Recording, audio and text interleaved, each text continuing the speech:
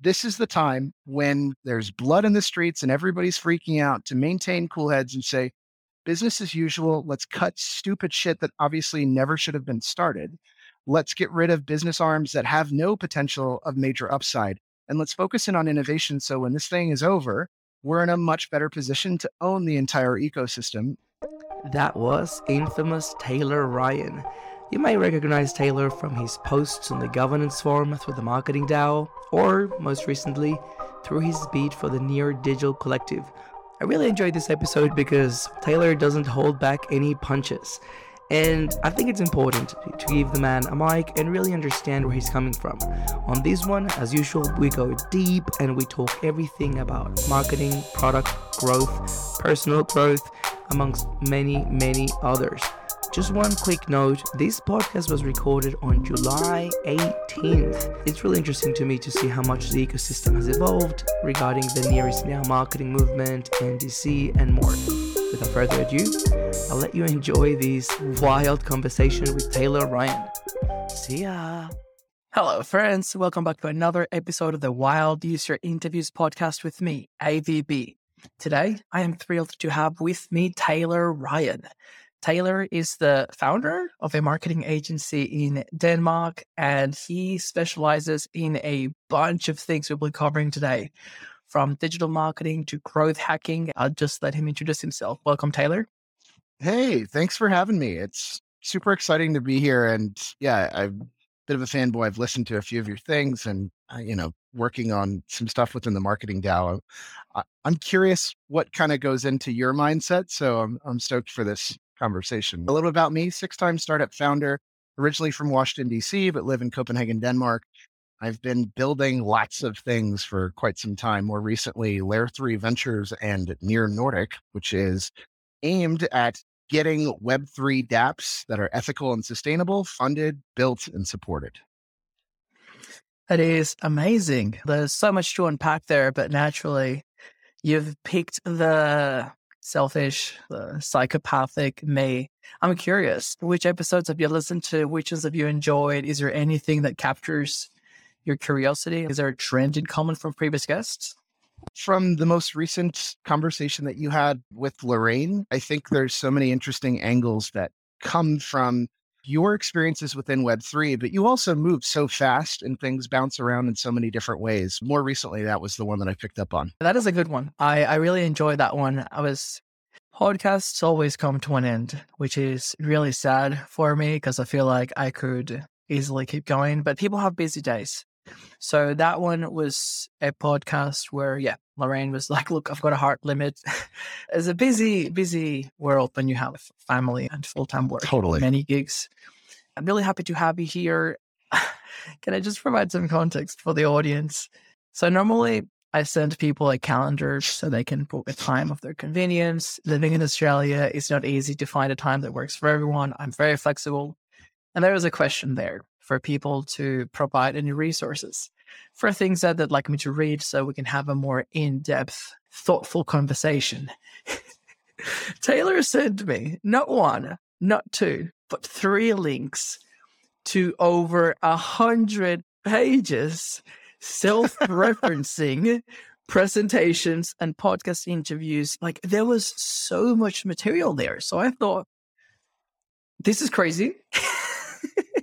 But also, it is bound to be a really good interview. So what I think we'll do is I'll let you, take it where you want to go. I'm personally very interested in like the growth hacking concepts and like digital marketing in the crypto world, because I think that those are 2 areas that we could really need. But you seem to be very well versed on many, many topics. So I'm more than happy to just hand over the mic and I'll match. Oh, that's so cool. Okay, cool. Well, let's first go into what you just brought up to provide a bit more context and also some of the growth hacks behind what led to that. So one of the easiest ways for you as an entrepreneur and an individual or somebody that's running a marketing team, whatever the case is, to get more exposure for your brand is to do public speaking. So that's keynotes, workshops, panels, but additionally podcasts, webinars, those types of things. And with no offense whatsoever, there are tons of them out there. There are thousands, right? So you could potentially systematize everything in order to get an appearance per day if you really wanted to, or just one a week. I have a team internally for at least the last year that focuses purely on building out our outreach to then be able to get me either as a speaker at a conference or involved in lots of different podcast webinars, etc.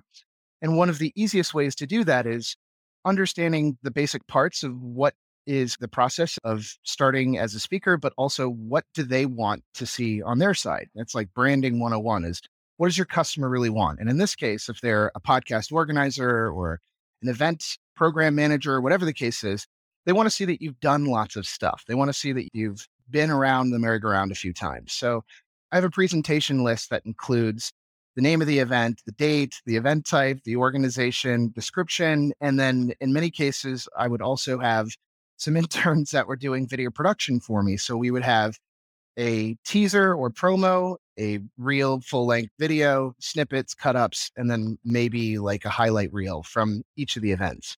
And over just the last 4 years, I've been a part of over 120 plus speaking events, but that doesn't include podcasts and all these other crazy things or write ups or anything like that. So I have my awesome kind of presentation list, and I'm happy to screenshot that and shoot that around. The other question that they often ask is, what do you speak about? So I have all of the topics in a giant Google Doc that is organized with a nice table of content. So if somebody's like, well, we only do SaaS, and it's like, got you covered. Or we only want to focus on blockchain. It's like, well, that's my favorite. Let's dance. Or maybe it's something very specific, very niche. Then yeah, I got you covered too.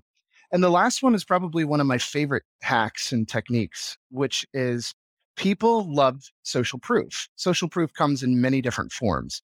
The concept is, let's say that you're going down the main promenade of a new city and you have like restaurants that look really nice on your left and on your right. Inherently, psychologically, if we see a bunch of people sitting at the restaurant on the right and nobody's sitting at the restaurant on the left, we will veer towards the right because we assume that because lots of people are sitting at it, the food must be better. And the reality is there is no truth to that. The food on the left isn't poison either. It's just more people sat down. It looked like it was more interesting for more people and it was validated. Therefore, we went there. We veered right. It's the same thing with doing lots of presentations. So I often offer up slides at the end of my presentation. I'm like, connect with me on LinkedIn. I'll give you all the slides, and I move real fast. So when people connect with me, they're like, hey, can I get those slides? Of course you can, but I need you to comment on my post with something that you learned from the presentation. And once I see that comment, then I'll hook you up. So I get 50 pages worth.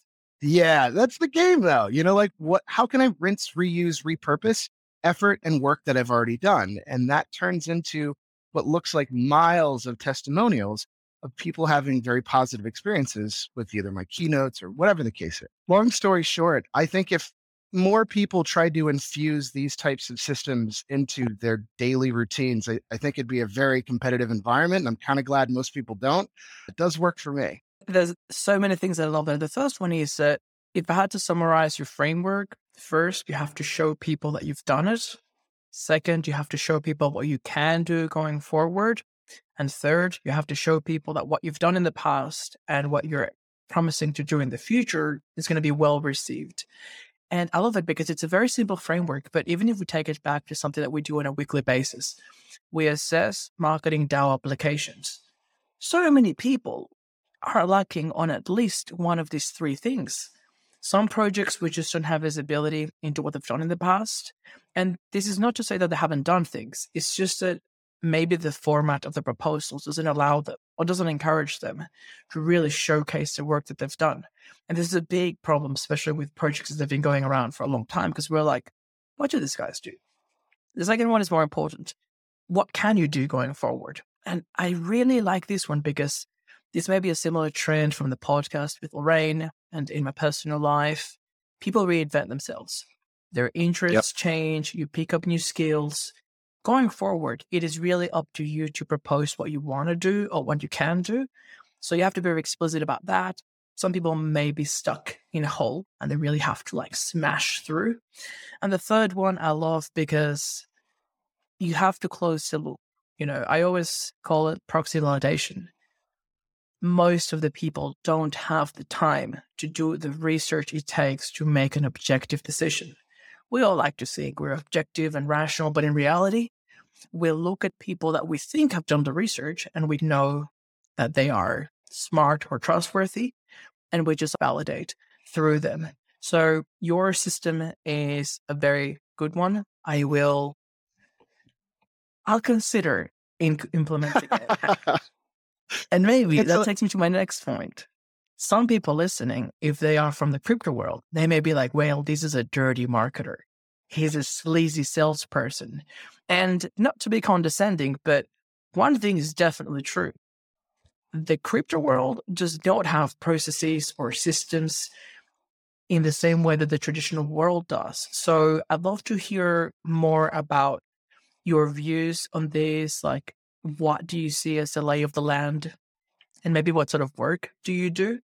And just for the records, before I forget, the second thing I wanted to ask is, who should be pursuing all this media attention? Because I'm sure that Ilya and Marik have a team that are getting them spots to speak everywhere. So when is it appropriate to start getting that profile? Is it founders? Is it developers? Is it just anyone from the community? That's a two-part question that I'll probably listen to the recording and be like, damn it, I forgot about the second one. No, it's all good. There's lots to unpack. So the first thing that I think I could address very easily is related to some of the reflections that you mentioned about the marketing DAO, but I think it's just relevant across anything that you set your mind to doing. And a lot of people will begin at absolute zero. So let's say, I don't know, my goal is to make a social media post. How, and by the way, can we use colorful language, or is this like a PG kind of? I expect you to. This is an adult podcast. There you go. Fair enough. Express yourselves fully. Good. I figured rather than dance around the words, I can just use them. So most people are fucking awful at what they do. And it's not necessarily their fault. They're just attempting from absolute zero. It's like trying to become a classical musician without ever hearing music, or learning how to dance or trying to dance, having never actually seen a person physically move with rhythm. It's impossible to create something amazing if you don't have the beginnings or the foundations worked out. And I find, especially in Web3, a lot of people have skipped that. So as somebody that classically understands, like, this is good UI, UX, this is how you would actually push messaging out, this is how you automate and scale, it's just a shit salad. And unfortunately, shit salads really don't scale up well. So if you look at the way that systems are supposed to be built, like, let's just take food, like totally abstract away from like Web3 and crypto.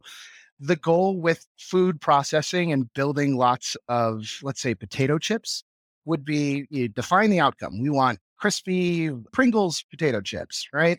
And we want to work our way backwards, because if Lay's had a human hand, or Pringles had a human hand involved with every single potato chip, we would never be able to know what they tasted like, because they're just elements of scale would never actually climb out of, the rudimentary level that it was in. I tend to collect all the assets. So for, I guess, food, it would be ingredients, and then put together the best steps that I think would make sense, assemble, test, and then go back and try to continue to smooth out my systems.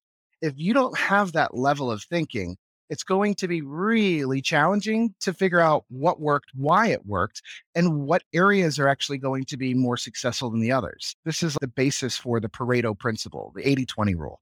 So 80% of your efforts will get 20% of your results, or 20% of your results are going to take 80% of the efforts. Meaning there are special channels and little things that you can do that are going to be far more valuable, especially in the early days when you're launching a new product. And this is one of the things that a lot of the bigger companies have as an advantage. Dude, everybody's fucking heard of Near. And if they haven't, then they're not in the space. So to get the founders or the CEO of the company to speak, people are like, please, yeah, like you're validating my organization, my conference. Like, I need you here. But for the little players that are just trying to get out of the gates, there's a bit more hustle involved. And it doesn't necessarily mean that it's going to be an easy road, even though you might be brilliant within your space. And I think one of the bigger challenges that's still a problem within the space is the loudest voices tend to get the most attention, which makes sense, but that doesn't always mean it's the best projects. Sorry. Right. That's the world we live in, though. I didn't invent the rules. I just know how to play the game. I can't code. I gotta make money somehow, but I'm happy to pass the mic every once in a while. I really like your framing because it is spot on. You're able to convey it in a very clear way as an outsider, quote unquote. And I'm not saying that you're an Yeah. outsider from crypto. I'm just saying that you've got a real life job that keeps you in check every day. And I've got a theory. I think I know what part of the problem may be. And I noticed this back in 2018 with the ICOs. The problem in crypto is that we don't have long-term thinking. And as you mentioned, we don't really have a way of measuring what works and why, because effort and output, especially like reward, is completely decoupled. We got used to people launching piece of shit projects that are a copy paste from someone else's code, terrible UI, not a single user, absolutely no reason for existing, token that is liquid, and the team dumps on the first 14-year-old that enters the internet. That was a problem in 2018, and it's still a problem today. The thing is that we rebranded it today. Now we call it NFTs. If you have something that you can't answer the question, what problem are you trying to solve? Who is meant to use this? Why? Like, what is the team doing with the $800,000 that they raised? I mean, kudos to them. Anyone that can sell art online deserves the money. But they are completely mismanaging the expectations of the people buying. And we've just got many problems there. So anyway, to take it back to marketing, I do feel like in the traditional world, it's much slower in a weird way because it's still really fast paced. But you do face the void, the silence. When you do something that doesn't work, you know it. And when something is working, you just want to find the fastest pattern that you can to replicate it. Because funding is tight. You know that without the right metrics, you're not going to get the next round of funding. Your money is not multiplying in a magic money sense. You know exactly how many months of runway you have. And you've got real users. Either they don't exist and you have to go out there and get them, or they're giving you feedback, or you see them drop off, which is heartbreaking. So I feel like Near really puts us in a position that is unique for several reasons. The first one is we're creating core infrastructure that will enable people to create real businesses online in a Web3 open web way. Totally. Few blockchains can do that. And if we start with that assumption, we have to understand that then the challenges for us as marketers, communicators, content creators, etc., are much higher because we can't copy what other people have done in other blockchains. And we really have to say, look, we understand that our NFTs are not pumping, but we're here trying to build a competitor to bloody Spotify or Amazon or whatever big brain entrepreneur comes into the space. That's the task at hand. So anyway, throwing it back to you in terms of digital marketing and growth hacking. Nice friend, eh? Yeah. Well, let me jump on some of the points because you bring up some really interesting stuff, especially because it's the early days of Web3 in general. And there are so many bad actors in this space right now. It's not necessarily because the space breeds this type of sketchball fucking scumbag that basically can get a bunch of people to throw in money on a project and yank it out at its peak in order to profit. Like, that is one of the weirdest byproducts of this thing. And it's wildly upsetting, super frustrating, because it more or less makes us, or people that do what I do, look the same. I take major issue with those scumbags because the reality is you get burned by one or two of these projects and you may never come back to the industry. And that's not what this is about, you know? And if you blamed everybody for getting into get rich quick schemes, I think you'd never see technology move forward. I was around during the late 2000s, and that was when I was working on a mobile app development firm. And when everybody and their mom thought they needed a mobile app to do everything, it was a great time to be building apps. And obviously, we've kind of come over the hill and we understand that maybe you don't necessarily need an app for every single thing. And I think we're going to find that within Web3, some of the DeFi projects that are just giving unreasonable yields off of either liquidity pools or yield farming are not necessarily anything better than a fucking Ponzi scheme, which is a little scary to say. But you're also seeing these NFT projects that have absolutely no utility built in.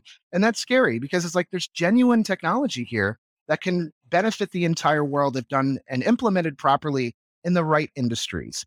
But we're focusing on JPEGs of apes.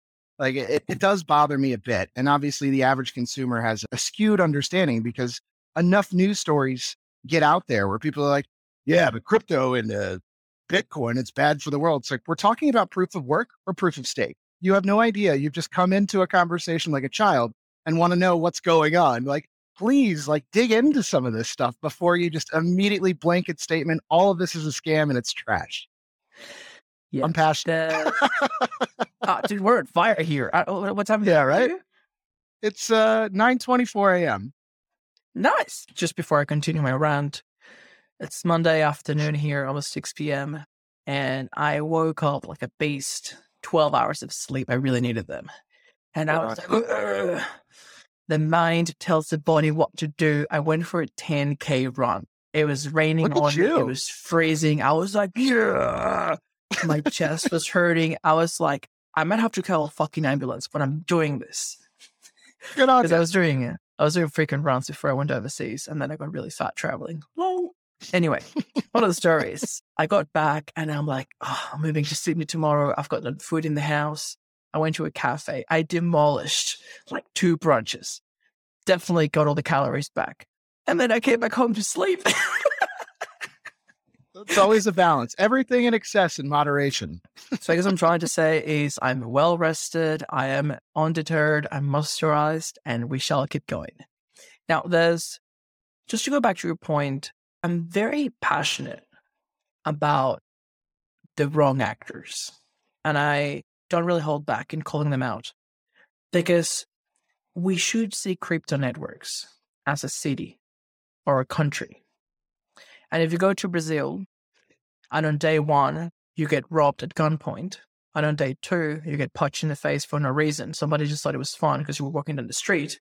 And on day 4, you get raped. Well, guess what? You're not going back to that place. By the way, this podcast sponsored by Tourism of Brazil. Like, I should not have mentioned Brazil, but it was close enough to a place that I was thinking. And the truth is, people do go to places where they feel safe, where they feel like they can be successful, where they can connect with like-minded people. And from the outside, people get usually extreme, often the wrong impression. And actually, I'll use this as an opportunity to say that Mexico is one of the safest places that I feel like I've been. I felt way safer in Mexico City than in San Francisco. So kudos to Mexico. I think that if we use that analogy, I would invite all the early citizens of the Nearverse to be thoughtful about what they do and to understand that everything they do can have an impact on someone. If you seem mildly articulate and smart and passionate about what you're doing, you may as well just onboard someone and they'll trust you. You know, you can hold them by the hand and take them on the near journey, and then they'll be well placed to do it for someone else. And that's how you get your bloody coins to $100 each. We have to do the work. But if you go out there and you have short-term thinking and are just like, look, fuck everything. How can I get 500K by the end of the year? Because I just want to buy a boat or whatever. That's not good. You're definitely destroying a lot more value than what you're taking. And I don't know. I mean, I do know why. During the bull markets, nobody wants to think about these challenges. But it is important that we do, you know, I've had a few tweets where I'm like, activating ecosystem immune response. Call out things that look sus. Definitely do your best to keep improving. Yeah, let's make sure that the ecosystem stays healthy, especially because we've got technology here that it's worth preserving. Like if you just want to be a bit of a shady cunt, just go to other ecosystems. There's money there. They won't be there in a few years' time. You might as well make money there. I agree with you. There's something that kind of flashed in the back of my head, and it's something that I've had numerous talks with other growth hackers that are in this space. And growth hacking in general has a negative connotation, has the word hacking in it. Most people think of it as shady marketing at best. And I think to some degree, you have to have some moral flexibility especially in the Web3 space, in order to carry your project over into non-traditional channels, but also into fields of lots of attention. This is why a lot of PR does so well, but this is also why shilling for a very long time was one of the major ways of pushing out your particular project, whether it was an IDO, ICO, like a launching of a coin. And that means going into different communities at scale using bots to basically smash people in the face with your messaging. And to some degree, there was elements of that that were effective. And that shouldn't have been the case. There's this old expression that I love that Gary Vaynerchuk kind of coined, which is marketers ruin everything. And I genuinely believe that's true to the extent of, it's kind of this cat and mouse arms race where certain things only work for narrow windows of time. But once you uncover that kind of gap in the armor, you exploit that to the utmost degree in order to push your client, your project, whatever it is that your message is, in order to get the attention needed to hopefully succeed. And you could have the best of intentions behind these efforts, or you could be nefarious in nature. And that's the challenge right now, especially with a unique system that has brand new channels that most people have never touched before and different types of messaging that in the old days was considered inappropriate or not business related at best. You've nailed it. People dislike marketing because it works. And they don't like the feeling that they've been played. I'm trying not to let everyone know that I'm a lawyer, but when I was studying law, I used to look down at marketers because I used to think anyone can do that. Naturally, I had no understanding of what marketing involves. But in more recent years, when I got into the startup world, I realized that, startup world and also just pursuing a bit of an interest in like behavioral science and psychology. And I realized so many of the things that were making breakthroughs now in behavioral science were applied in marketing 70 years ago. Like anchoring and heuristics, there's so many things. And there's even concepts that we apply in law school for negotiation. And all these things have been done in marketing for decades. So I guess that once we've established that marketing works when done well, then you ask the question like, with great power comes great responsibility, said someone wise once. And then the question is, do we hold marketers to a certain standard to apply this power with great responsibility? And the truth is we don't. Marketers are here to perform a job somebody's paying them. And, they're like hired guns. So it really comes to the project. Who's paying for the marketing or who's leading this campaign? What is the outcome? Marketers are just a means to an end. Is that a correct way to say it? I'm trying not to be too hostile to my guests.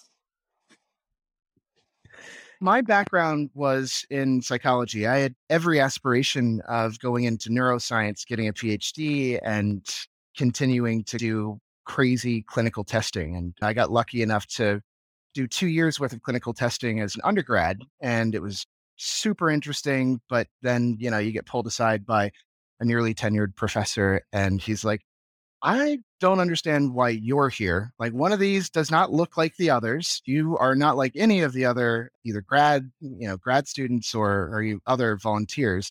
And I think it's probably because I came in hungover probably half the time. The guy more or less convinced me that this was not a field that I would be able to, in earnest, succeed in, because it would take a good 20 years to really get through the education portion, all the grants, whatever. So I love the element of psychology because it plays into almost every side of business, especially within my field of marketing.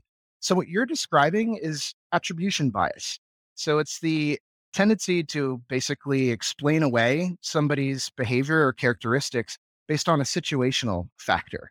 So the situational factor is, this is how marketing within Web3 works. Ergo, we assume that every person is an awful human being for using the determined channels of messaging that, for right now, those are standard practices to reach lots of people, to try to stabilize the scaling of your coin. Like, all of these things play into what is, in earnest, digital marketing within Web3. And to say anything otherwise, to say, well, I don't believe in that and I'm inherently good, and it's like, cool, then you will fail if you are using the oldest techniques that no longer work in this space. And I think a lot of people clutch their pearls and are like, well, yeah, but I want to do a good job. And it's like, well, so do I. But the game is continuously changing. And it's one of the hardest things to expose marketers to, which is, look, I didn't invent the rainy day. I just have one of the better umbrellas. If you don't feel comfortable with doing some of these things, then hey, maybe this is not the pool for you.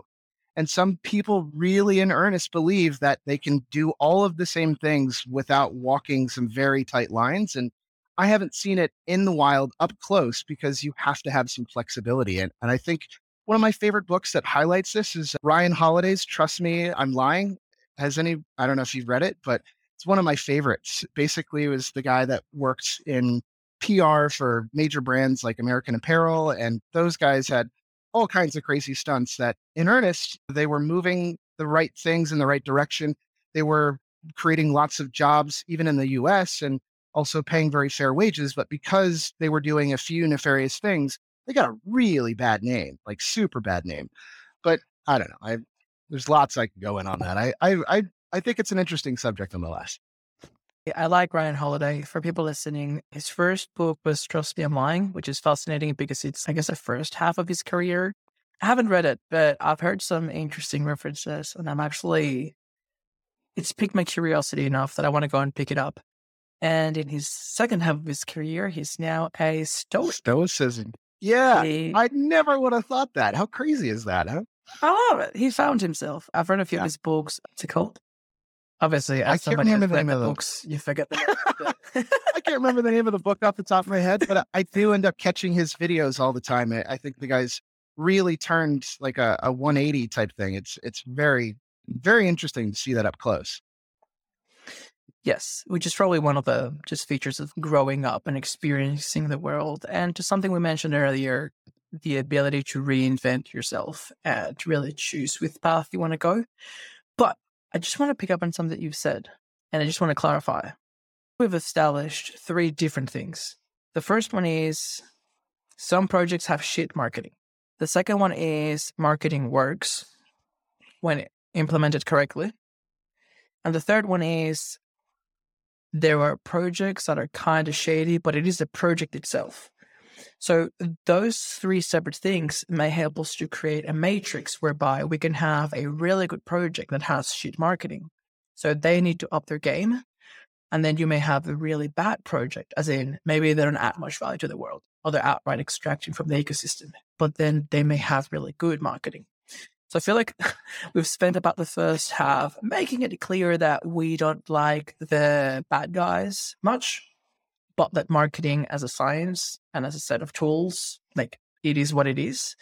So rather than just hating on what's the saying goes? Don't hate the player, hate the game, and shoot the messenger.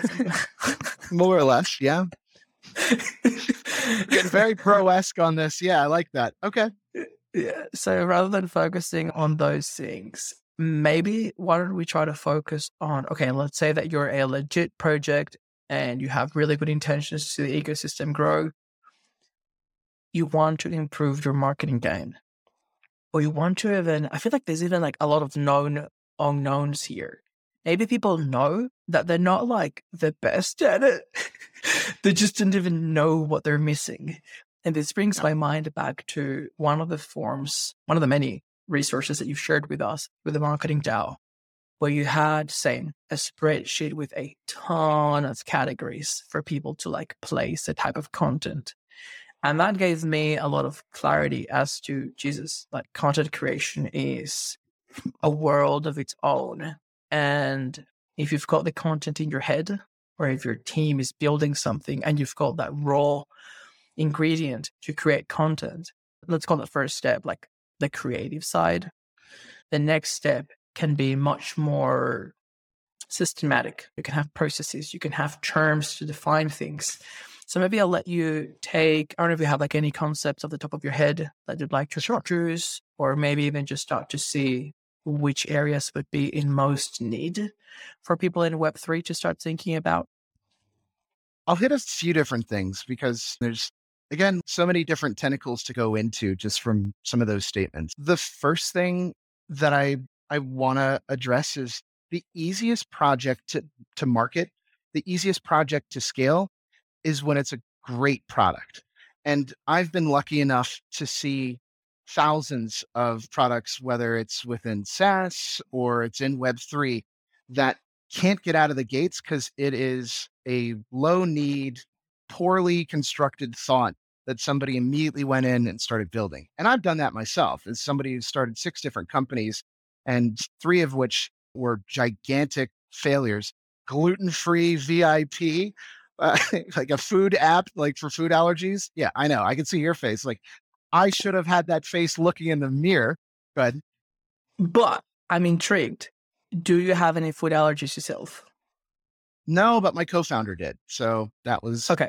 Because there's 2 things there. The first one is normally they say scratch your own itch. Normally, when you try to solve a problem that you yourself have experienced, you have a lot of raw material to play with. So I wouldn't judge somebody if they tried to create something to at least cater for the needs, and assuming that there are more people out there. And the second one is, I don't know in Denmark, but in Australia, every man and their dog now is gluten free. And so I would imagine there's money there to be made somewhere. So anyway, we've established that it was an utter failure, but right. And then some. But I didn't take the time to talk with customers that were desperate to get something like this. You know, the Y Combinator folks do a really good job on focusing on the product early within their accelerator. And as somebody that is trying to get his accelerator funded and was very close within the Near Foundation, I can assure you that product comes first. It is so powerful. And one of the things that needs to be baked into the product are viral loops. Viral loops, in essence, are ways that people can almost automatically or effortlessly share this and get them passed along in more automatic ways. But also, the concept of the product is so simple that people feel compelled to bring it up to other people to be like, hey, you guys should check out this thing because it does da, da, da, da, da, da, da. That's it. If you have the ability to have people share without being tasked, there's no reward system. They're like, dude, I found this fucking thing. Like, some dude will get in his car, drive to you, and take you to another place. It's like, for real? You know, and yeah, you don't have to deal with a cab driver. It's fucking amazing. Like, those are things that if you have a product that you can bake that into it, man, you got something, as opposed to trying to fight tooth and nail for every single hill. It's so interesting watching marketers that spring out of these where it's like, yeah, I'm fucking amazing. It's like, dude, because you were working at Airbnb or you were working at the SaaS tool that everybody had been asking for years. You're not the amazing marketer. You have somebody who's the amazing product builder, but nice that you get compensated for that. I am so envious of people that get to market these really cool projects. And by the way, if you got one for me, I'm always down to hustle. Amazing. People often think that if they don't do marketing, because whatever they're doing, product or engineering, they can just outsource it. And it's funny because I think that on this call, we have both sides of the coin, whereby the truth is, I feel, correct me if I'm wrong, but I'd say 98% of the marketing agencies, they're not going to turn you down if you're willing to pay. But the truth is, they are so limited by what you give them. And if your product is shit, they'll be like, look, it is literally not my job to build your product for you. And no matter what you do, marketing wise, like I could have a sex tape with Kanye West and this product. This is not going to go anywhere. So that takes us. Is that a good example? Yeah, no, this is getting good. I like where we're going. Yeah. So, yeah, that takes us to the next step with it, which is the viral loops. And I love it because I feel like in some ways, especially younger people, not to say that we're old, but we're not the youngest either, you know? I feel like younger people, they're actually becoming really good at internalizing these things and at least being able to identify when something is missing. Like I was doing some UI, UX stuff before, and it's hilarious. You show something to a 14-year-old, they'll tell you immediately what's wrong with a website. They don't know anything about the principles of how to build a website or how to do it right, but they'll tell you what is wrong with it. Because in general, we have a really high standard. We expect things to be usable, to be simple, to be straightforward. And I guess that if we were to translate, what would be a viral loop to the Web3 world? We may think of something like, say, DeFi. Okay, cool. You found a platform with farming, and farming that is going to give you 1,000%. Viral there would be something like a button saying, hey, invite your grandma to come make 1,000% with you. Something like that. Yeah. Like, we've always had a challenge of enabling crypto people to break out of the crypto world. And this is something that really hints at what I really wanted to get to, the simplicity element. To me, there's two types of simplicity. There's a simplicity of the user is able to explain it in their own words to someone. I guess that would be like the value proposition simplicity. Why am I excited about this? Why I think you should care?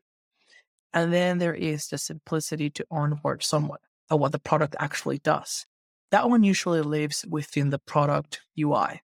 If my grandma, I mean, both are dead, so that's an awkward example, but if someone that I refer to this application Dab for zombie grandmas. Yeah. A minute of silence there. If somebody that I refer to these applications eventually makes it to their website, is the copy clear enough? Is the explanation, is the user flow so that a total new beginner can be onboarded? And here is where I think that Near as a protocol has been doing a lot of work. We have UX built into the core. We have the simplicity principles. We're giving a pretty good tool set to builders to incorporate and work towards this. So yeah, at least that biggest hurdle to overcome, which is a technical one, we don't have, or it's been significantly diminished. And once again, it puts us in a very hard position because in other ecosystems, they've had technical constraints for a long time. Even if you design a perfect UI UX, you just can't implement it. So it forces us over on this camp to be like, look, we understand that this is what they do in other places, but we can do better and we can do more here. I think that we're going down a nice path. There's a lot of different areas there to hit. And the first one, I'll go a little bit against the grain and weave into it. So when I did my launch event for Near Nordic and Layer 3 Ventures, my goal was obviously to get a lot of people to come to the event, but I knew, given the statistics that I had looked up on Denmark, the amount of people that possess some type of crypto asset, even now, is still well below 3%. So the majority of people don't have any understanding or connection to this industry or field, even though it's definitely in pop culture and it's being referenced across either social media or even their news. So it's there. One of the areas that I think we often end up seeing, especially with early technology, is the only people are really that are that into it are on the fringe. And this happens as more people start to understand the value and what it is, it's less or not entirely all developer driven. And there's this really great quote that I pulled out of a podcast. I could send you the link to it, but this guy goes on for like a 3-hour rant. So it's a really short one, which is basically this guy's referring to why developers are not going to be the problem solvers entirely of Web3's challenges and ultimately the integration within larger B2B and even B2C products as a whole. The quote is, because they understand one very complex thing, programming within cryptography, that all other complicated things must be lesser in complexity and naturally lower in the hierarchy of reality. It basically means because you can figure out a really, really complex system, and obviously you need years of experience in order to do that, it doesn't mean that that's immediately transferable over to the shipping industry for logistics or healthcare and being able to normalize millions upon millions of data sets. Because you can code, get off your fucking ivory tower, bro. You are out of your mind. These are such complex problems that you need to pull in. You need, like the Tin Man, the Lion, the Scarecrow, but you need to pull in the experts within that industry and give them the base level information in order for them to understand it.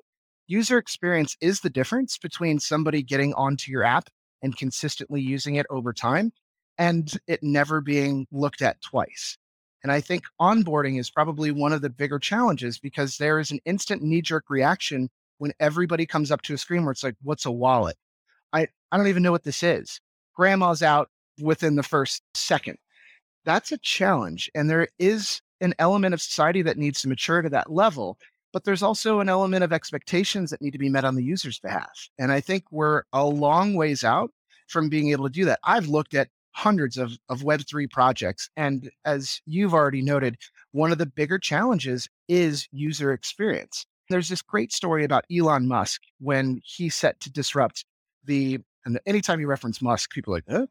But when he set to disrupt the automobile industry with electric cars, he was like, okay, we have to make them more fuel efficient. We have to make them look cooler, and we have to make them able to navigate the world in such a way that nobody has to actually worry about driving. If we can hit all of those fields, you would feel like an absolute idiot to overlook the EV industry because it does so many things that are inherently broken or not quite great.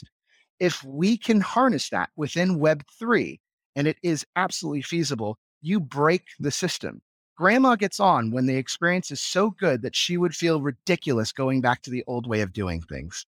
And I think that's one of the areas that is obviously the biggest challenge within Web3 marketing and Web3 product building, as I see it. That's really good. Actually, I love that you bring up that Elon Musk quote because it may actually serve as a really interesting benchmark to measure ourselves against. He had a very accurate, actually, perception of something that the existing EV industry got wrong. And to some companies' credit, like Toyota, they had been working on hybrid vehicles for a long time. I think that we were making progress slowly. The challenge was that people weren't buying those cars. It was a very specific type of people. You could narrow it down to the color of their hair that were buying Priuses. And he's like, I want to be a normal person that drives an electric vehicle. How can we make this be something that is desirable and desirable by the masses? And he was very strategic. Not only do we want it to look normal, we want it to look sexy. Can we make it look premium? Can we make it stand with pride? Like, yeah, I drive an electric vehicle. And that is actually quite a challenge in a statement in a country like the US where they have like these big as fuck trucks and they just like consume a lot of petrol as a statement. Elon got that one right for sure. And I'm wondering, is there an equivalent to the Prius on Web3 now? Like, to me, it makes sense that when you look at the adoption curve, and to reference the numbers in Denmark, 1% are builders and a couple of the percent are early adopters. And then if you go the early majority, late majority, laggards. It would make sense that we're in that very early stage where maybe only the people building have crypto or that they've got that builder mindset. But what I'm wondering is, do we have a Prius? Are there any perceptions? Is there anything that we're projecting to the outside world that means that unless you fit a certain stereotype, you wouldn't even consider going into crypto? Because I've discussed ad nauseum. I don't know if that's the right word. I've discussed at length on this podcast the vision of Web3 and the decentralized world, starting with the Bitcoin white paper back in 2008. And we've discussed at length the problems in the world, the very current problems that we're trying to solve. But maybe what we have is not a philosophical or ethics or vision problem. Maybe we've got a marketing problem. Am I the problem? Are we projecting something to the world that is inherently exclusionary? Interesting. Yeah, I think you need to take more of the economist's perspective of this situation, and it kind of goes along with the Elon Musk thought behind this. But if, let's say I had all my money tied up in the US, which I don't, I would be basically down by 10% with everything that I could have potentially kept in my US bank accounts. The question is, at what point do people come out of the woodwork with pitchforks and torches? Not in like a class kind of divide thing, or maybe it is, but when do people get riled up enough? In marketing, this is called brand switching. So people switch brands for all kinds of reasons, whether you went from MySpace to Facebook or McDonald's to fruits and vegetables or whatever your version of that was for anything that entered your life. And in many cases, it could be because of low value to money ratio, bad service. outdated technology, your needs might be shifting, or you just want to try something new. We see this shift often happen at scale when there's giant plummets of the economy. So, like in the Great Recession of 2008, all of the really big winners came out because they were giant savers of money or opportunities for people that had small versions of assets, right? You have Airbnb and Uber. It's like, oh, you have a car or an extra room, go for it, rent it out, go fucking nuts. Or Groupon or Square. It's like, you want to be your own little like business, like you have your little stand up bakery, go for it, or whatever the case is. I think with the coming and the following through of the next recession, all of these amazing companies that sprung out of the '08, '09 kind of plummet, I think are going to be the use case for the Web3 versions that end up popping out of that. Look, the reality is up until May, 78% of the liquidity that was within anything Web3 related was within layer ones, which means everybody's just speculating like, oh boy, I hope if I buy today, it'll be worth more tomorrow. Like, that's fucking crazy. Like, it doesn't make any sense. And I do think that Near is probably one of the most focused systems that is trying to build utility into this. Give people the actual systems that they can ride on. If the roads already exist, which I believe they do, and we have layer ones as the infrastructure, somebody's got to start building the cars or whatever destinations are on those roads. Otherwise, nobody's going to use them.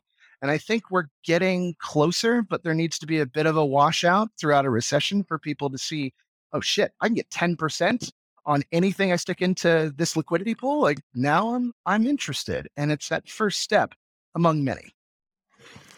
By the way, have you seen? Haven't read the whole thread, so I'm sure there's some good observations there. But have you seen the latest post on the governance forum, the state of NFT on Near or something? No, I need to read this. Now I feel ill prepared. Well, I'll give a very brief overview. I haven't read in depth myself, but basically, there's a few elements that jump at me. The first one is that it's coming from a very well-standing member of the community, the creator of Antisocial Ape Club, one of the largest collections. Mhm. But they basically say that the NFT space is suffering, and he's proposing to create an NFT fund to basically support NFT projects.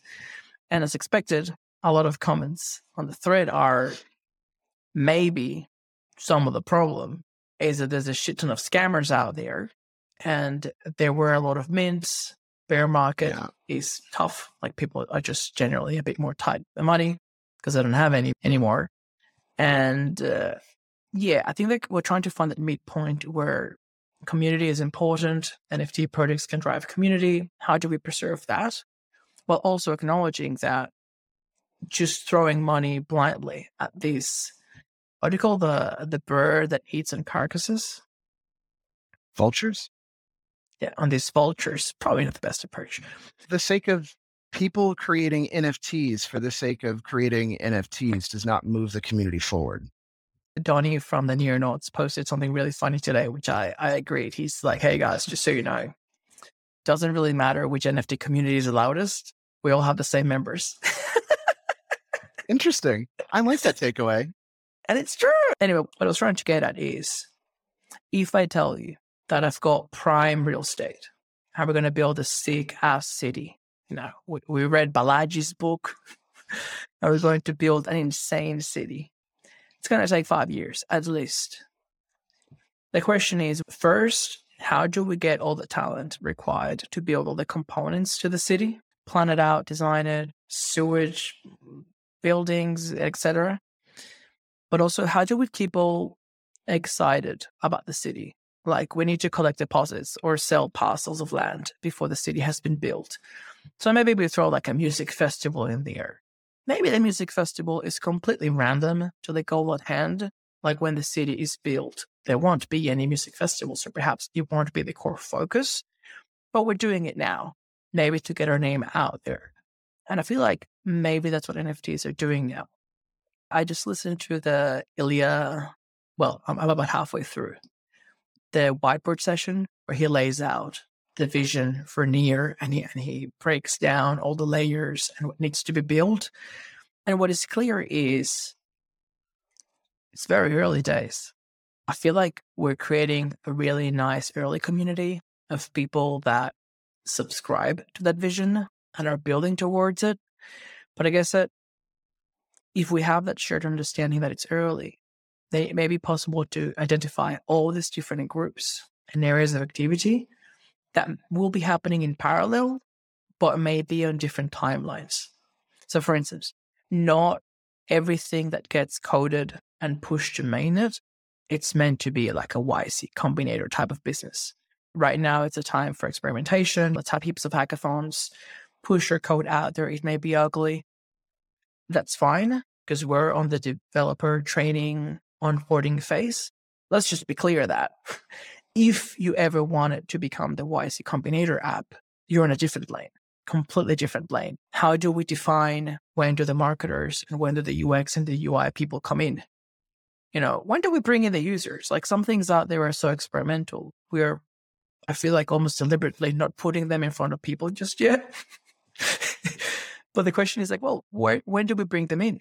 Like, when do we start having conversations? Does that framing make sense? Yeah, it's the right question, and it's a very fair question. The products and the user experience of the early days of social media are nowhere near what they are in terms of how advanced they are now. I mean, if you think back to maybe the first time that you got on Facebook, the type of messaging that you would post on people's walls is so far removed because we had no idea how to act. Like, nobody had a framework of like, this is cringy, because that word didn't even exist. So we're at go ahead. We also had no idea that we were going to get canceled. Yeah, true. That's so true. Oh my God. I actually have to nuke my Facebook account because I think I used to be funny. Like, law school killed something inside of me. Now I'm just like an empty shell walking through life. But yeah, I used to post some outrageous shit on Facebook. And everybody did. It's funny because a lot of that, I can actually see like my cultural transition from being like proper Venezuelan, like first years in Australia. And then you start to make the transition and you're like, oh, okay, there's a different way of expressing yourself. And yeah, that's endearing. I like that. Yeah.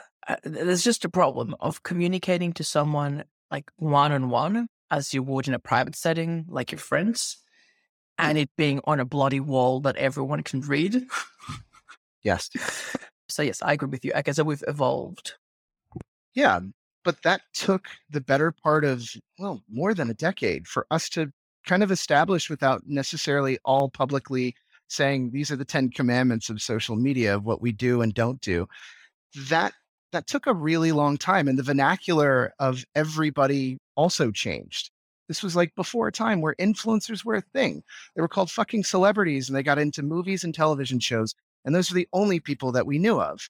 Nowadays, if you look at the average, because I have a lot of interns, the average intern doesn't give two shits about any real celebrity. They're like, I like people that post their own content that I follow on various channels. Those are the people that I can see as my celebrities. Like, which is super interesting when I ask people, like, what's the most famous person you've ever met? And it's like, oh, they have like 200,000 followers. They're awesome. And it's like, interesting. That wasn't the case that long ago. We're going to see shifts like that within Web3 as well, in terms of the way that we engage with this technology and how it interacts with us. By the way, I think it is hilarious that just as you mentioned your interns and what they do and care about, just in the background, like over the window, I could see somebody with like their phone and like showing something to someone on their phone. It was amazing timing. I think you were like cut out of the frame when I export it, so we're not going to dox your interns and their lack of they're fine. Work. It's crazy because we're 1 hour in. I'm bloody the worst host ever, but all good, man. We can jam out. I got time for you. I'm really curious as to how did you become the 3% of Denmark who have crypto assets? I'm reminded on a very regular basis that I'm not one of them. And that does have its various degrees of, let's just call it like self-reflection. but also like it turns up the motor within me. And so it's like this very small, homogenized, glove-shaped kind of peninsula that juts out of Europe. And you'll find that most people here are extremely friendly, are wonderful folks, and their rate of adoption of new technology is one of the highest within the world. But they need to see their own people that they recognize. They need those guys to basically shout from the rooftops, like, hey, this is something that we do. Because as soon as your boy, with his very American sensibilities and way of speaking, steps in front of them, it seems like that's same, but very different. That's not one of us. And I think you'll start to see also the shift that comes from the top down when it comes to regulation. So Scandinavia, the Nordics in general, are big on taxes. The biggest employer of Denmark is the government. And you also see that the Danish government has no idea how to legislate this. So there's business barriers, but there's also the cultural mindset of until one of our own or more of our own are talking about this, it's an us versus them type of idea. That's your thing. We're us. And I've found that to be exponentially true of this country. If you look, and you could do a Google search, there's like best countries or hardest countries to make friends. Like, look it up. There's an infographic and it's fantastic. And for whatever reason, the south of Europe, like it's all green. Like everybody's great at making friends, and people they'll walk across the street in crazy traffic just to shake a hand and say hello. It is the fucking opposite here. How did you land in Denmark in the first place? How long have you been there for? How did you end up in that corner of the world? It normally falls into one or two different situations. So one is you fall in love with a girl or a guy, and the other one is for work. And I had failed my most recent startup. I was at the Washington Post. I had quit my job and went to go work with a guy who was running a Drupal development firm. And I thought this was going to be our next big thing. And nobody really uses Drupal anymore, but also the guy was a total asshole. So the reality is I made a mistake, begged for my job back. They gave it back. And I had a chance to go visit Europe for a friend's wedding. So I took all my vacation for the year, 10 whole days. And 2.5, I spent here. And I was meeting with people, and nobody here seems stressed other than me. Like I'm running at like 10,000 RPMs. But I talk with some of these people and I'm explaining my background, and they're like, oh, cool, we're in the startup scene too. And I'm like, no shit, you guys got a startup scene here. Well, I took my vacation for the year. I'm just trying to get situated. And they're like, so you're out here for 5 weeks? And I'm like, well, who gets 5 weeks? And they're like, well, I get 7. Oh, I get 6. And I'm like, no fucking way you get more than a month off. Nobody has that. Nobody had told me as an American that that's a thing elsewhere. Why would we know that anyways? I had no concept of work-life balance, and I was immensely envious of people that had that. So after I got back, I told the people before I left, I'm like, I'm going to be out here less than 6 months. I'm coming. They're like, yeah. We'll see you. I had basically gone into full-fledged job search mode alongside continuing to try to put in work at my existing job, but obviously the focus was out of the system. Yeah, 4 months later, I had a job offer in Vienna, Austria, and one here, and took the job and started working as the head of SEO and optimization over at a company called Planday. It is an amazing story. I was hoping that at some point you'd be like, and I fell in love, but No. I guess it is what it is, right? To be fair, I'm no day at the beach, but out here, I'm kind of this unique character compared to what the status quo is. So I think my dating life went up exponentially.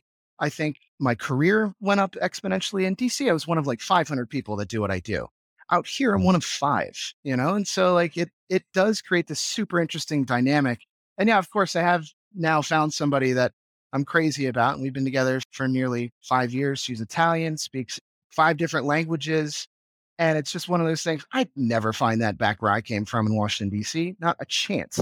So, it has happy ways of working out. And that's just life in general, right? It is. I can relate to some of it, although I'm still single.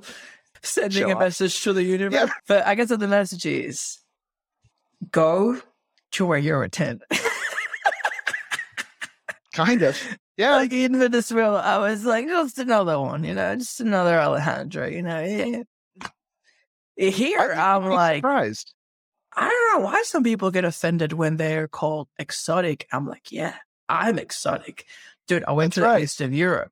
I was like, exotic, rare, the rarest of all them NFTs. Like, I was afraid I was going to get kidnapped and sex trafficked, but no, not that badly. There's this thing out in the Nordics. It's particularly in Denmark, but it's called the Law of Jante. Jante spelled Jante.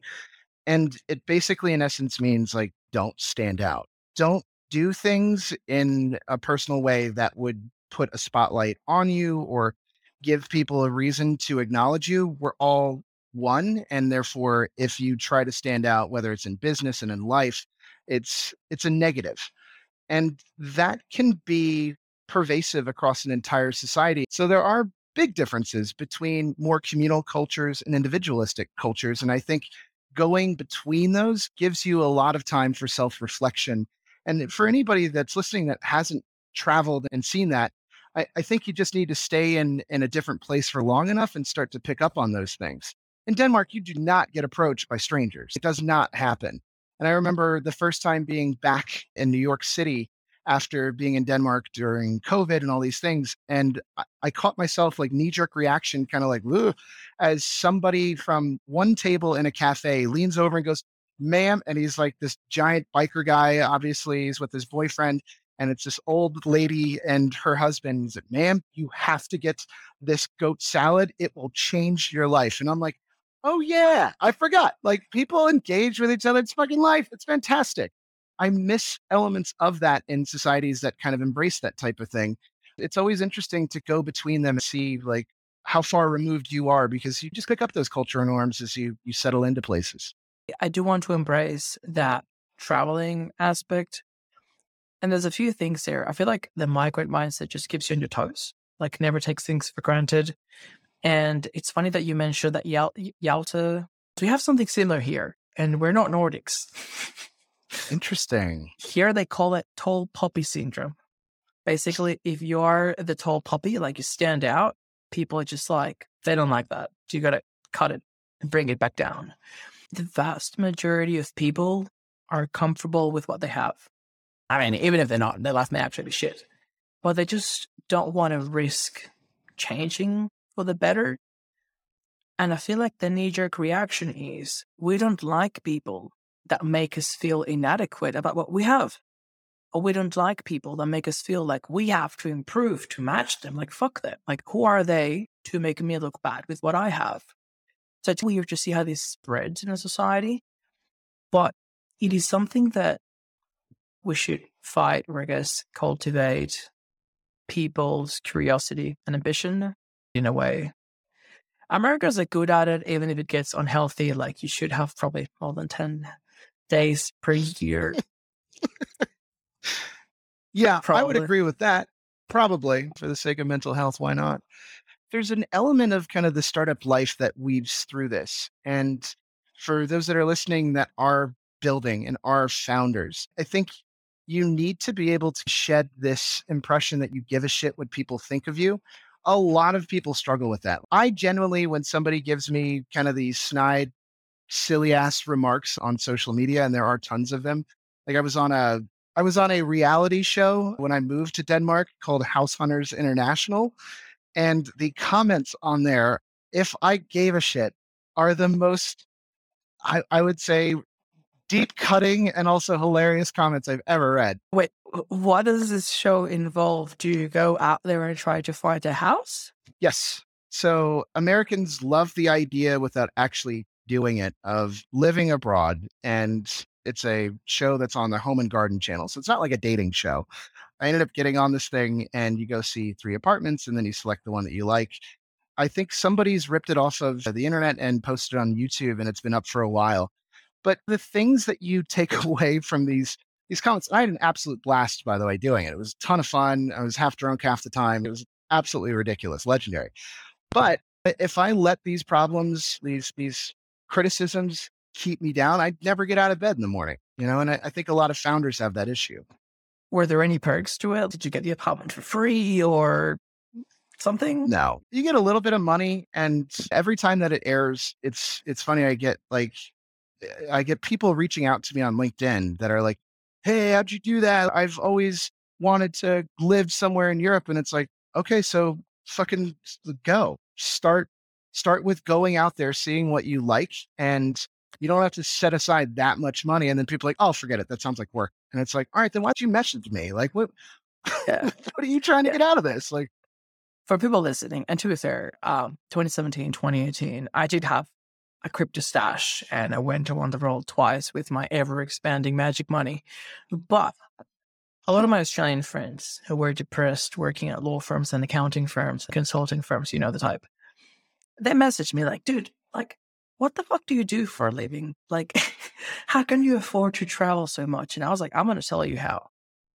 There's a bus company called Flixbus, and there's that one's from Germany, and there's like an equivalent from the Czech Republic.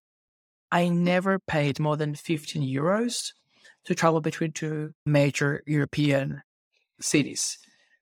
And that constraint forces you to be creative and resourceful. And honestly, it ended up being the best trip ever. I went from Vienna to St. Petersburg all the way through the east by bus. I never paid more than 15 euros. And I stayed at some amazing hostels, some pretty derelict ones. Some were a bit more party vibes, some were more digital nomad. It was a bit of everything. I never paid more than, honestly, 20 euros per night is like luxury, especially in the East. And that's when you realize it was cheaper for me to be a tourist in Europe, traveling nonstop and eating out than to live in Australia. Just my rent and eating like groceries here, like I go to a supermarket, was more than what I was spending in Europe. So at least for people to do it once in their life, to experiment, to live a different culture, I would highly encourage it. And I think Denmark has a different currency, but mainland Europe or like any country with a euro currency, 20% discount now right now, boys. Come on. it's a good way to look at it. That is also one of the really nice things about Web3. If you take a look at the landscape in terms of work and the future of work, the current biggest 50 companies or the biggest 50 companies of the last 50 years are going to look nothing like the next biggest 50 companies of the next 50 years. There is an inherent shift, whether it's the flexibility, the remote work. A lot of that is being led by Web3 companies. Like, go look up remote jobs, and most of them are coming out of Web3, with the exception of a handful of like really tech jobs. And I assume that there are people that are more on the developer side listening. But honestly, I'm this far in my game where I never really needed to become like a full-fledged developer. I know how to play with APIs and automate things, but it's a far, far cry from somebody that can do, Solidity and Rust and Golang and all these other things. But Web3 has opened up this really unique opportunity for people to get really decent salaries, but also travel the world and still feel like they're part of an ecosystem. You don't see that anywhere else. And that is one of the reasons why I love it so much. And basically put all of my time, effort, and energy from what I used to do, which was running my growth hacking agency, into building this Web3 fund and also working with exclusively Web3 builders and startups and scale ups. It's a totally different animal. Amazing thing is that as we can be anywhere in the world, then the question is, well, where are we going to go? And Lisbon is coming up as a good candidate. I think Berlin is a pretty strong ecosystem as well, although the weather is less inviting, perhaps. I feel like Australia is the best of both worlds in the sense that I can hustle with an American mindset and I can be anywhere now through the internet. But the lifestyle here is really good. Problem is you have to commit. Like, you're not an hour flight from the rest of the world. You're $3,000 to the US. If you want to be here, you really want to be here. I just want to maximize some of my youth traveling before I'm tied down somewhere. I definitely get where you're going. I think the majority of people are in some ways threatened by change. And I think we all could relate to that. The idea of being just a startup founder and going into business for yourself. I think the statistic that I read was like it's 8% of all people in developed countries at some point will try to run either a side business or work for themselves, which I thought was quite high. I hadn't realized that it was that number, but the majority of people have no stomach or no taste for this because it threatens all the regular routines and the things that we've gotten used to. And if you're into personal growth and development, I think the best thing you can do, and it's very stoic, as we were talking about Ryan Holiday, is to put yourself through these uncomfortable moments in order to grow as a person.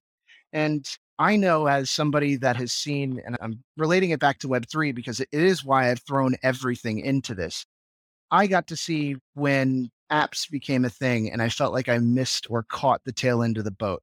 I felt like in the like AI kind of becoming like a real thing, I had missed elements of that because I jumped into the wrong company that claimed they were doing AI and it was bullshit artistry. Or I got into the world of Web3 just as people were pulling their money out and crypto had that first big crash or Bitcoin did. Now I can kind of see on the horizon, like, great, I have at least the foundations of a skill set. And even if I didn't, I at least have the foundations of being able to rapid fire pick up things that most people take weeks to figure out because I use so many different tools across so many different industries. And the reality is, like, a lot of it is super uncomfortable because you need to figure things out that most people don't touch. There's no information or very light information, which means you're going to make mistakes. That's part of the fun and also part of the drive and why I dig this shit so much is because it is so fast to evolve and change. And all of a sudden, there's a little widget that you can plug in and it finally works. And now I can get people to set up a wallet and I get credit for it. There's so many interesting things that are happening at scale, whether it's just in the near ecosystem or beyond. And it's baffling to me where it's like, yo, you don't get a redo at the end of this. Like, there's no point where somebody goes, great, you did your 60 years of kind of work, and maybe now you can retire and set some money aside. But all the shit that you wanted to do, yeah, like you're 60, you're fucking old, and there's zero chance you're going to go out there and go do it. So enjoy. I see that up close so often. And I think people either convince themselves that it's too hard or it's not worth it. It sounds like we're both on the same page. There are so many more benefits into getting uncomfortable, whether it's in the field of Web3 and technology or just moving abroad and finding yourself. There's so many opportunities within Web3. And because it allows for so much travel, I think you draw in really interesting minds and personalities that probably never would have touched this had those two things not been a part of it. You make some really good points there. Perhaps the simplest framework that we can boil it down to is, are you enjoying what you're doing? Because the truth is, we enjoy building. I don't want to speak on your behalf, but most of the people that I am friends with, that I've come to know in the near ecosystem, and that I keep meeting every day, they enjoy building. And sometimes this could be detrimental. Maybe we're building for building's sake, but we do enjoy finding the problem, deconstructing it, just like playing with the technology. We may not be the ones pushing code, but just to see how all the Lego pieces fit together. Like, that's exciting for us. I think I've been told there are people that may get the same level of satisfaction from doing other things. I've got friends that are workaholics, like lawyers. And it is true that they don't get a redo, but they're not really working for the money. They spend the 10 hours at the law firm because they don't have anything else to do. That's just their life. And there may be people who really don't enjoy their work, but that is fine because it is a predictable, sustainable way to get an income to then have the money to do what they do enjoy. They go, whatever, hiking on the weekends. So maybe they've got children, like whatever the case may be. Everyone can be in different buckets. And yeah, as long as you're enjoying what you're doing and you're getting that sense of satisfaction, because, the years just keep ticking away and a nuclear war could break out at any time. You bring up a really interesting point. I can't remember the psychology theory behind it. I know I'm going to get it wrong, but it's something similar to like sex and taxes, even though it doesn't have the direct connotation within sex. And the concept is basically, you can imagine like what would be the coolest, greatest, most awesome job ever. And what you don't see below the surface is the 70 to 80% of the shit that you don't want to do. So there is no version of perfection or perfect job out there. I remember I was out with my partner for the Layer 3 Ventures, and we had sat across from these guys at a real shit dive bar, like a place that you obviously don't want to necessarily go if you're ever trying to have a good time, you know? So we kept seeing people run up to the table and ask for like selfies and like just saying like a bunch of thank yous. And at some point, I'm like, yo, dude, like, who the fuck are you? And the guy's like, "Oh, don't worry about it, man. Like, we just finished playing at this, this big hall, and it was like the biggest concert venue in Denmark." And I'm like, "No, but for real, who are you?" And I'm not going to release the name, but the guy was like, "Look, man, we spend roughly 250 days on the road." And I'm like, "Wait, so you're like a rock star, and you're bitching about how it sucks to be a musician that's known the world over?" People also look at startup founders or artists or actors, the same thing. Like, even if you're a really amazing writer, you still spend a lot of time on the road, shilling a book, doing public readings that nobody shows up for. There are downsides to everything. But the balance to me is, does whatever this thing is, like, does this outweigh from a personal standpoint some of the other shit that you could be doing? And if the answer is yes, then I think you're on the right path. But it is very bizarre where people are like, man, it looks like killing it. Like, social media, you're building all this stuff. And it's like, bro, I work 12 to 14 hours every fucking day. And up until this month, I was working 6 days a week for the last 3 years. And prior to that, it was 7 days a week. And luckily, I have a decent partner that's like, I'm not going to continue to do this if Saturday is also a work day for you. And I've realized that there is some interesting elements and major upsides within this specific industry, but also the idea of being in this field has really helped me to evolve personally, understand what really matters in life. You can take the boy out of the sea, but you cannot take the TC out of the boy. Well put. No, unfortunately, you And can't. lucky for you, you can take the girl out of Italy, but you cannot take the Italy out of the girl. Oh boy, don't I know it? You know, It's a good balance. there's a It's a good balance. yeah, there's a reason that some people enter our lives and are there at the right times. And she's definitely helped me through a lot of those things. I had some friends visiting from London or just outside of London this past weekend, and I'm working harder than most people put in hours out there. We have to ask ourselves, who is this for? Those that put in the time, effort, and energy where everybody is just trying to figure things out have probably the best chances of upside if you don't lose your mind in the process of doing it. Being a founder is not for the lighthearted, I guess. It's definitely not. Look, if you're doing those hours in Denmark and you don't have the money to buy property in Portugal, something is off. I know that it's probably the taxes in Denmark, but no, I'm just teasing you. Look, I know exactly what you mean, because it'd be a stretch to call this podcast my job, but it is certainly among the compilation of things that I spend time. And dude, okay, I guess I'm recording on a Monday, but I spend my Saturday and Sunday editing, and I try to make it not work. So like, I go to the state library, and even though there's a really cool co-working space within the state library that I have access to, I've got like That's a cool. special pass, and it's Right. it bothers me in there. It's quiet, especially on the weekends. I still like to sit out with the students. It reminds me of my student days. You go there on a Saturday and you spend 6 hours just lost among the books and doing all the editing. And to be fair, I may have an OCD problem with the editing. But yeah, I really enjoy doing it. I may be completely bullshitting myself, but this is something that I call timeless content.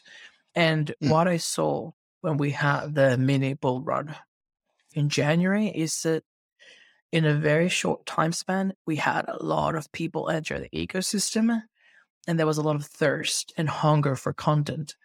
And they just started ravaging through everything that was there before they joined. And they were like, more, more, more. Why isn't there more? So I know that it may be quiet now, but I love that with each episode, you see the numbers tick up a little bit. I know that people can go back and listen to these in November, and it should still be fun and entertaining. Hopefully you want to have been deported from Denmark for all your racist remarks. Yeah, right? Taylor, I am mindful of your time, and there's two things that I really want to ask you.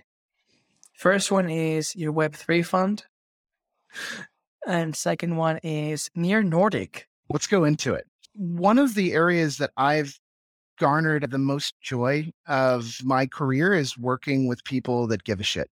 And it is really hard to find that in big companies that pay really well if you're coming in as either a consultant or you're working with them as a client. And with startups, you can see that people have put everything in their life either on the side in order to laser focus and build something because it's personally affecting them. I dig that shit. And these are the people that stay late and continuously put in time, effort, energy, and in many cases, their own money in order to see that through. Where else do you get to touch that level of drive outside of like maybe professional athletes or artists? I admire the dude that built something from absolute zero, whether it was using a no code app or he's actually an amazing full stack developer that created something that never existed before that retains value and continues to deliver something in the way of things that people appreciate. That's fantastic. So, getting a chance to work with close to 12 different accelerators over just the last few years has been awe inspiring. And people actually reach out and they're like, dude, thank you. You just saved me $30,000 by showing me this tool, or you just changed the entire dynamic of us onboarding users within 30 seconds. That means something to me. So being able to give that, because dude, I burned years out of my life, years by building things that people didn't want, by not using existing frameworks, by not knowing, like the unknown unknowns is just crazy big. There's just too many gaps in most people's knowledge. Now, I've banged my head against the wall with frustration by not knowing these things. So I feel like I almost have a personal vendetta to get out there and be like, here, you don't have to do that. There's a faster way. And it doesn't cost me anything to tell you, like, here. The challenge is that when you work with these lower paying clients, like, it's just, there's no money. So the workaround is accelerators. My problem with accelerators is that over the last like 3 to 5 years, everybody and their mom has basically started an accelerator. And what you end up getting is guys and gals that come from management consulting, corporate finance, or something in the way of M&A. They've gotten really fancy MBAs from INSEAD or Harvard or Stanford, whatever. They've never actually built anything in their entire lives. So the challenge with somebody from McKinsey, Deloitte, KPMG, whoever your management consulting background was, those guys don't like me anyway, so it's not like we're ever going to be friends. But if you hire somebody from that firm, nobody's ever gotten fired for bringing in a McKinsey person in order to consult. So the thought is, well, I guess if you can do it for, I don't know, a large corporate, let's say mechanical machine company of sorts, then I guess you can do it for startups too. And it's like, same, very different. You have no understanding of anything other than vague concepts that were thrown at you on your first semester of MBA school to help support people that are trying to change the fucking world. So, why on earth are you not letting people that are actually capable of building into this system to help construct things along the way? Sorry, if you can't tell, I'm super passionate about this. So yeah, I've been in so many of these different workshops and people come out after and say, look, what you showed us was probably the most valuable thing we got in the last 6 weeks. Do you do more of this? And the answer is like, yeah. So I got involved with Near during a conference last November. And some of the people on the DAO said, hey, like we would love to get you involved. So that's how you and I met, as I became an advisor and then a council member to the marketing DAO. That also led to some really interesting conversations with some of the folks on the funding team. I got brought out to meet some really high level folks in Paris. And it sounded like we were going to move on building a Web3 accelerator focused mostly on Near within the Nordic ecosystem. So that's Denmark, Norway, Sweden, Finland. And that was towards the end of April. And we had to line up a few things to get the first check cut. And then obviously, if you've been watching any of the news, mid-April was when Luna took a giant dip. And that meant that Nears, I mean, it's no secret. If you look up on like Coin Market Cap, you can see the difference in the total market cap of pre-Luna to today. And imagine basically losing $10 billion in the span of a few weeks. And I'm, broken up about losing the chance to basically raise close to 10 million. Not really even remotely comparable. But that had given me a chance, and I knew that there was a potential because everything within Web3 has a chance of not going the way you want. So I was building Layer 3 Ventures in the background, which was basically the fund to be paired with the accelerator near Nordic. So now the accelerator is part of Layer 3 Ventures. I genuinely believe, after having worked with so many founders of Web3 projects, that if they had some existing frameworks, they could at least get some very healthy pre-seed valuations in order to jumpstart what they're trying to build. Make no mistake, it is a race to the top. There's this concept called blitzscaling, and I've been lucky enough to meet Chris Ye, and I think he's absolutely brilliant, and there are some really interesting thoughts behind it. Blitzscaling is basically throwing an absurd amount of money in order to be the first and the very top dog. Like the old adage of first place is basically a new Cadillac, and second place is fucking steak knives. So go be first place or not at all. I'm in the stages right now of reaching out at scale using hyper personalization, a few different enrichment tools, and a crazy amount of automation in order to reach roughly 400 investors a day across a few different platforms. And by and large, a lot of people are very intrigued about another Web3 fund slash accelerator. But the reality is people are really they're off center right now. They're not sure whether or not this thing is just a fluke, a flash in the pan, and then people will never actually invest in this space again because it turns out like there was nothing unique about it. And I think that is one of the bigger challenges that I'm running up against is people like, this is really interesting. I think we should talk in Q1 or Q2 of 2023. And it's like, okay, well, we're in June. So like of this year, where are we going? And I don't know. We'll see how things come out in the wash. It's been a really interesting experience nonetheless. Thanks so much for sharing that. I feel like we should have mentioned that at the beginning, but if you're still listening, this is the real jam. This is where you get the value from the podcast. Those who persevere through 2 hours get rewarded. I don't want to put words or thoughts into your head, but I really appreciate you sharing those challenges, getting the accelerator going, because I feel like they add a layer of information that helps make a lot of sense to some of the stands that we've been taking with the marketing DAO. I've heard from other sources that we're losing developers, that we're losing projects, funding isn't flowing fast enough, the grants team isn't not flowing, the fellowships program got cancelled. So those are the eyes through which I'm seeing applications that are just not up to standard. If we've been given the power and the responsibility to disperse up to $200,000 per month, I want to be funding either the best or nothing. It really pains me that an accelerator, that I'm going to be blunt, could have had 10 times the results than minor community projects through the marketing DAO, has been put on hold, potentially stalling the ecosystem development, who knows how many months in advance, when we still have access to the community funds. And don't get me wrong, I'm not advocating for the marketing DAO funding to be stopped. And I think that you and I, and most of the DAO really, we've taken a very responsible, time-conscious approach to funding and are moving people to a position where it is fundable or just saying goodbye. But yeah, I feel like it's definitely relevant that, how come I'm not getting funded, but this bullshit is still going? If we're going to cut costs, we're going to cut costs across the board and be fair. Is that misrepresentation or?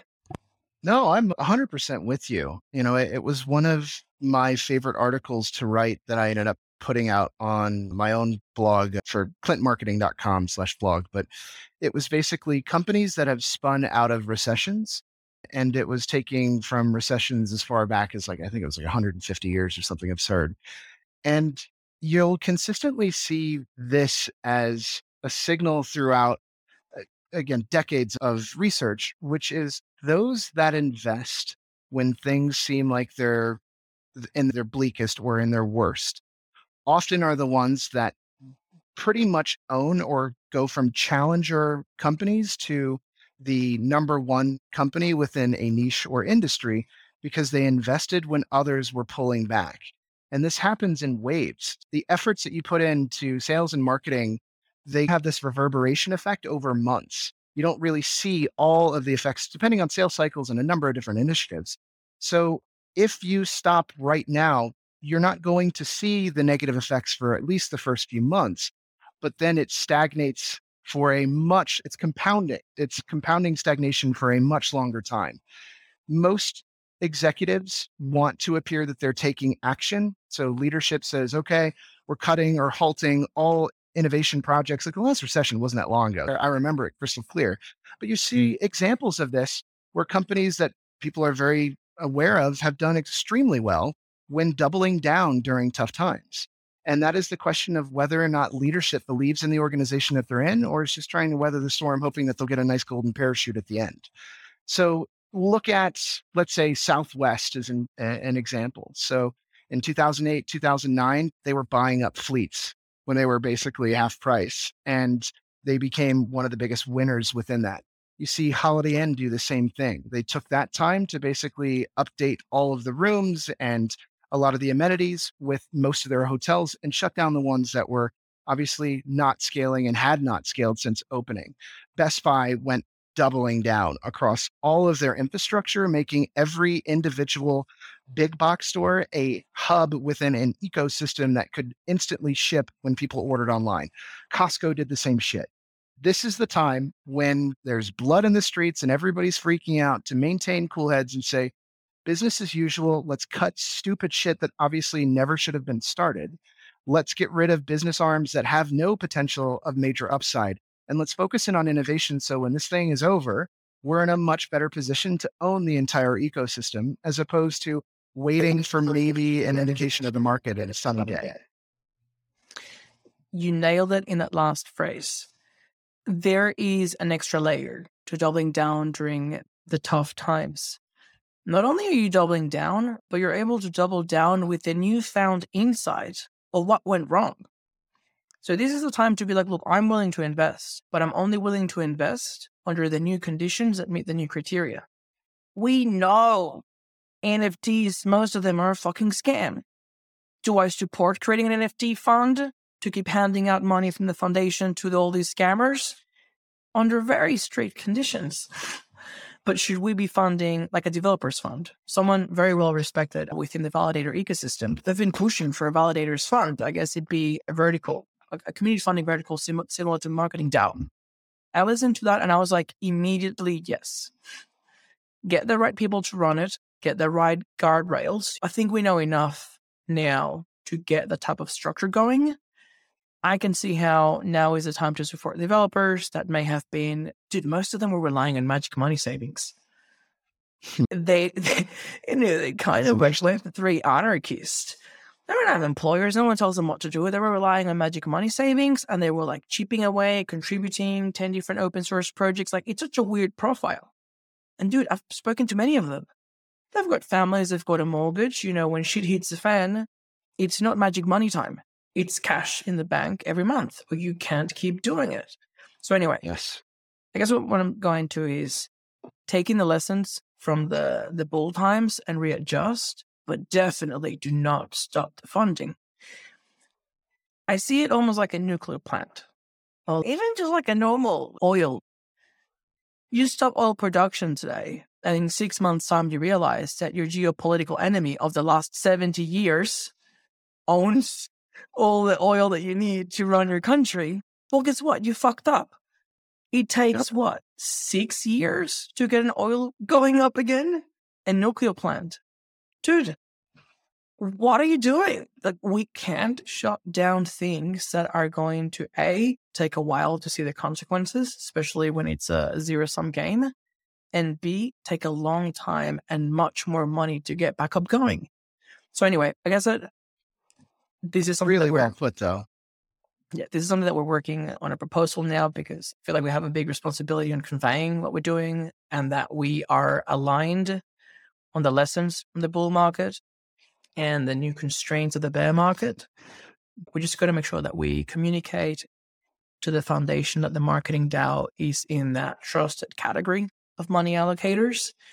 Because I agree, like if we lose some of that steam, it's going to be way harder to pick it back up. But if we keep shipping during the better times, when the masses come roaring back, they're going to find a much more mature ecosystem with better tooling, better apps, better community. It's going to be a party. It's the hope, right? The metaphor that I often use to explain this is it takes almost a mile and some change for a locomotive to come to a complete stop. And it's a lot more power that goes into getting it started back up again, moving at full speed. I definitely have genuine concerns seeing what I idolized as probably the most community-driven blockchain organization on the planet have the moment of kind of like faltering, and I hope that, it's a hiccup because everybody's feeling it. I think the next few months are so important in terms of seeing like what comes out on the other end of this. I genuinely believe that Near has the right leadership, and I think they've done some really amazing things. So who knows? You know what's wild? I don't know specific numbers, but at least the very top, and I'd say a decent percentage of the Near Foundation today have been at the Near Foundation for less time that we've been running the marketing DAO. I've been there for a year, but you've been there for 6 months. So it's an interesting takeaway. This is why I feel these conversations are important, because the foundation is stuck in a very hard place of listening to the community that see the foundation as a piggy bank that they can just keep ransacking bullshit grants and applications, and I guess taking the leadership and putting in the structures that enable a healthy community to grow. And somewhere in the middle must be the people within the community that, sure, we're getting money from the foundation because it's fundamental to work. Funding can't stop. It's not binary. It's not like somebody was bad, hence stop money for everyone, or market conditions bad, stop money for everyone. But it is important for the community itself to be able to give feedback to the foundation. This is bullshit. This is valuable. And this is our commitment. We get X. We're here for the long run. Make it easy for us to succeed. Like, I love not being on a payroll from the Near Foundation, but I also feel like in some ways I am an employee of the ecosystem, and I've been very crafty, and it's taken me well over a year to find small pockets of revenue for everything that I do to be able to justify, okay, I'm not fund employed anymore. I am part-time here, grant there, sponsor there. That's something that I recognize not everyone has the flexibility or the patience to do. Like for me, it was easy. I was coming from university and a failed startup. I was very lean anyway. And I guess my commitment to crypto and just my excitement to coming across Near may be very unique in life circumstances. We can't expect everyone to go cold during winter. No, but fortune favors the bold, and that's one of the byproducts of being successful in this space, is knowing that there are inherent chances with any investment, but also with any project. And one of the things that I've seen by working so closely with a lot of Web3 companies is I acknowledge this is where I want to be. I see the writing on the wall in terms of what the potential is to change not only just the general transfer of wealth across large populations, but also every transaction across different businesses and individuals exponentially for at least the foreseeable future until something new comes around. So I more or less put my company on the line. That was a risk.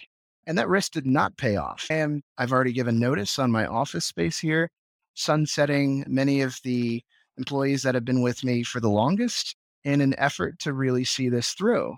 At the end of August, this space is no longer where I'm going to be working. And it's also that compounding interest thing where it's like, it took forever to get fucking desks and all the different monitors and laptops and all the stick of furniture here, and here, and just the little things you don't even think about.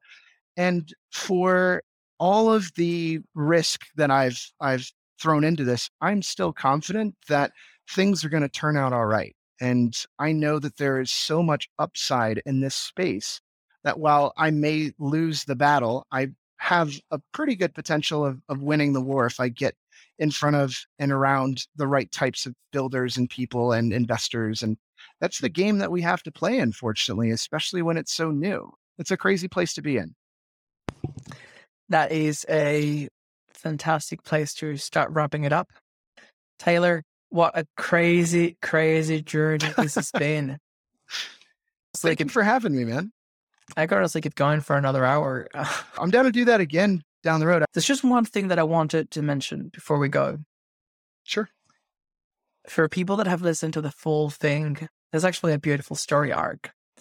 So we start ranting, literally ranting, about things that are wrong in the space and that we're obviously passionate about. But then we go into a more, I guess, like personal exploration as a migrant journey and the challenges of building a business. And my takeaway from that section is everything is fucking hard. So I feel like towards the end, we come to a really good place. And I just want to say it explicitly in case it didn't come through in the conversation about providing all the business support, that if people have the right intentions and the right mindset, it's actually an extremely supportive community. Like, we're trying to raise a village, takes a village to raise a child. And while sometimes you do have to shout to drive the point home that everything is in hunky-dory and, you know, rainbows shooting out of unicorns' asses, it's just not the reality. I do think that it is a great community. It is growing. It has challenges, but I feel like we're well placed to solve them, especially once we all come to that understanding of it's hard. This is the mission. This is the role that we all play. And I guess to that, we welcome more marketers like yourself. You definitely have like 17 more episodes worth of knowledge in there. I can now see why you have 100 pages worth of content. Well, let's do it, man. Don't threaten me with a good time. I'm never shy to get in front of another person that knows their stuff and mix it up. I think we scratched the surface of a lot of different areas, but yeah, I think there's definitely an interesting arc to at least this conversation. And that's, I'm glad you took that away. I think that's really interesting. You've had so many great experiences with the Marketing DAO. And I feel like we came in just 6 months later, but we were learning so much, me and Lorraine, just from your experiences historically, as well as, you know, the others that have come and gone. Super interesting stuff between you, Carl, Lorraine, myself, Elliot. Like, it's crazy. It's a very unassuming team? Yeah. Unassuming. I don't know what the fuck I'm trying to say. So yeah, it's time to go nap again. Well, Taylor, it's been an absolute pleasure, and we'll definitely have you on again. Beauty. Thank you for having me. That's the end of another episode. As always, I just want to thank you for listening because, well, let's be honest, you are amazing! And I also want to remind everyone that everything contained in this episode is for entertainment and educational purposes only.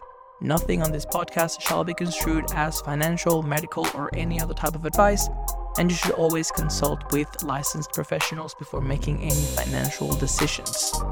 Make sure that you like and subscribe so that you stay up to date with the latest episode. We've got a steamy hot pipeline of guests that will keep you entertained right through the bear market. Stay safe out there, and I'll see you soon. Bye.